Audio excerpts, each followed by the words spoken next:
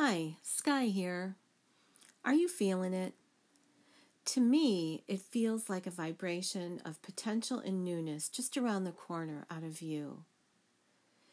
Here on the land in the Pacific Northwest, green sprouts cover fields and hillsides, and bulbs are shooting stalks up from pots and gardens.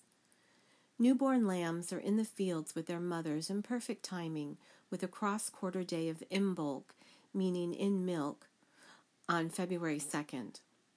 That is also the day to honor Bridget, the patron saint of poets, healers, smiths, and midwives, protectress of the hearth and healing springs. She is a multifaceted goddess honored for millennia by Celts and their ancestors. She nurtures the growing light and warmth as we are at the halfway point to spring. Much is stirring in the subtle seasonal cycle of the natural world. We can feel it like a low-frequency hum. Likewise, we may also feel undercurrents of a spectrum of narratives, from hope and loving acceptance to cynicism and tyrannical oppression that is also happening in the collective. One of the most profound universal laws is, as within, so without. What we have going on inside us is reflected in our outer circumstances. Likewise, our environment reflects aspects of ourselves. We tend to cycle through engaging with and then withdrawing from the collective, especially if we are light workers or spiritually minded. If we find ourselves constantly tending to ourselves, to draw ourselves back from judgment, to unplug from dramas, and to spend time in quiet contemplation, we are making room for the new beginnings on their way.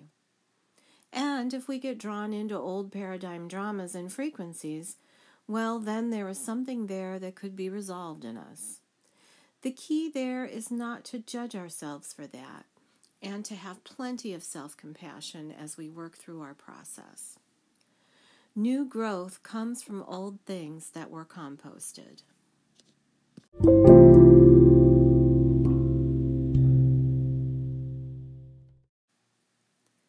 Hummingbird's message.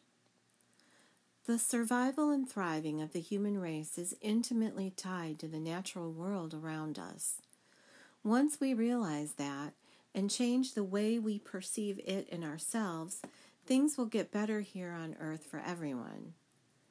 We cannot separate ourselves from the natural world or from Gaia.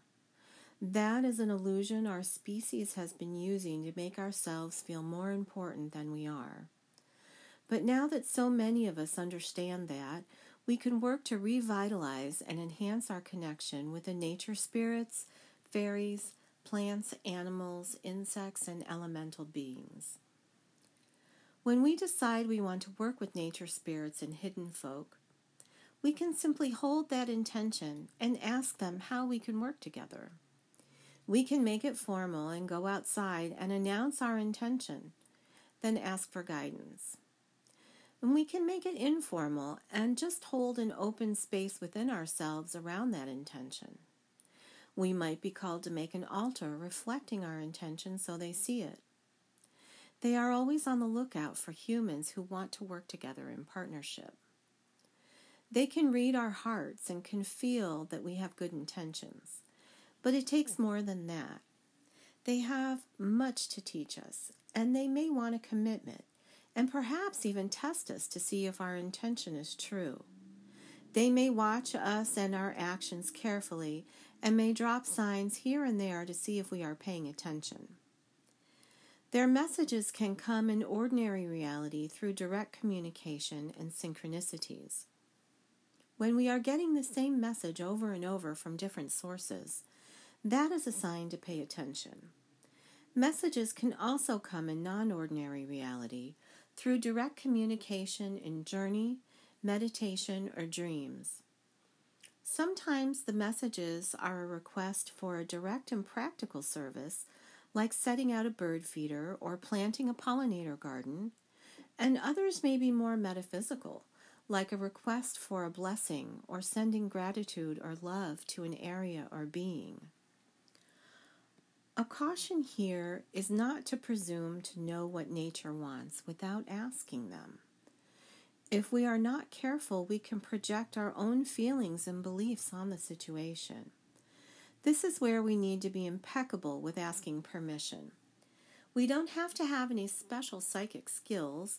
We can simply get quiet and breathe and attune ourselves to the situation. What feels like truth in our body? We can also use methods like pendulum dowsing and kinesiology to ask questions and receive answers. If you want to work with nature, I highly recommend learning kinesiology and how to set up conings from Michelle Smallwright at Paralandra Limited. Even though I do a lot of work in the other world, I had a practical request from nature recently. At the end of December, it got very cold, and we had a lot of snow that hung around for a week, unusual for the Pacific Northwest. I saw a friend post on social media that she put out warm sugar water for hummingbirds in her area. I thought that was such a kind and thoughtful action. A few days after that, I saw a hummingbird come by the glass door to my back balcony. And then I began to draw the hummingbird card several times in my morning meditations. Then I was washing dishes, looking out the kitchen window, and I saw it come to my geranium hanging outside. The plants don't usually winter over well, as they are susceptible to frost, but this one not only lived, it had a small pink flower. In January. The hummingbird came right to it and looked at me through the window. Finally, I got the message. This little bird was asking for assistance. A few weeks earlier, I had come across a small handmade feeder that a friend had given me years ago. Too small to use in Arizona, where we would have dozens of birds drinking 2 large feeders dry a day, I somehow held on to it, and it arrived in Oregon with me. However, the plastic cup with a red lid was not with it. I had seen it somewhere recently, too, but it wasn't in any of the places I thought to look. I called Wild Birds Unlimited to see if they had a replacement cup, and they did not. Later that day, I opened a basket in the bathroom cabinet, and there it was. Everything lined up so I could be of assistance to my hummingbird relative. It's a tough time of year for them with few flowers in bloom. I feel a connection between us as I fill the small cup for her every day. I asked if she had a message for me to share. She said, "It is no accident we are the green color of the heart energy. Our wings make a sound vibration that all beings can resonate to with their heart space. Not just human, but all beings. Animals, insects, plants, minerals, elementals. Our wings help weave joy and beauty into the web of life. Dispelling heavy energy, we bring healing lightness wherever we go." I met Brenda Salgado, a healer in the Toltec tradition, at the Fairy and Human Relations Congress last summer. She said that hummingbird helps with miraculous healing. Its wings and motion seem almost beyond the realms of possibility, and hummingbird can help in healing cases where miracles are needed. Humanity needs miraculous healing right now to heal this illusion of separation that keeps us from realizing our true nature. I visualize what the world will be like when humans are in communication and collaboration with animals and plants, hidden folk and elementals, and truly realizing that all beings are our relatives.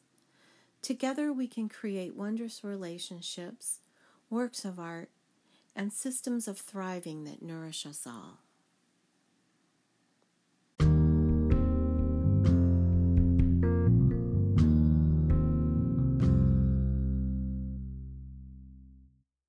Thanks so much for listening.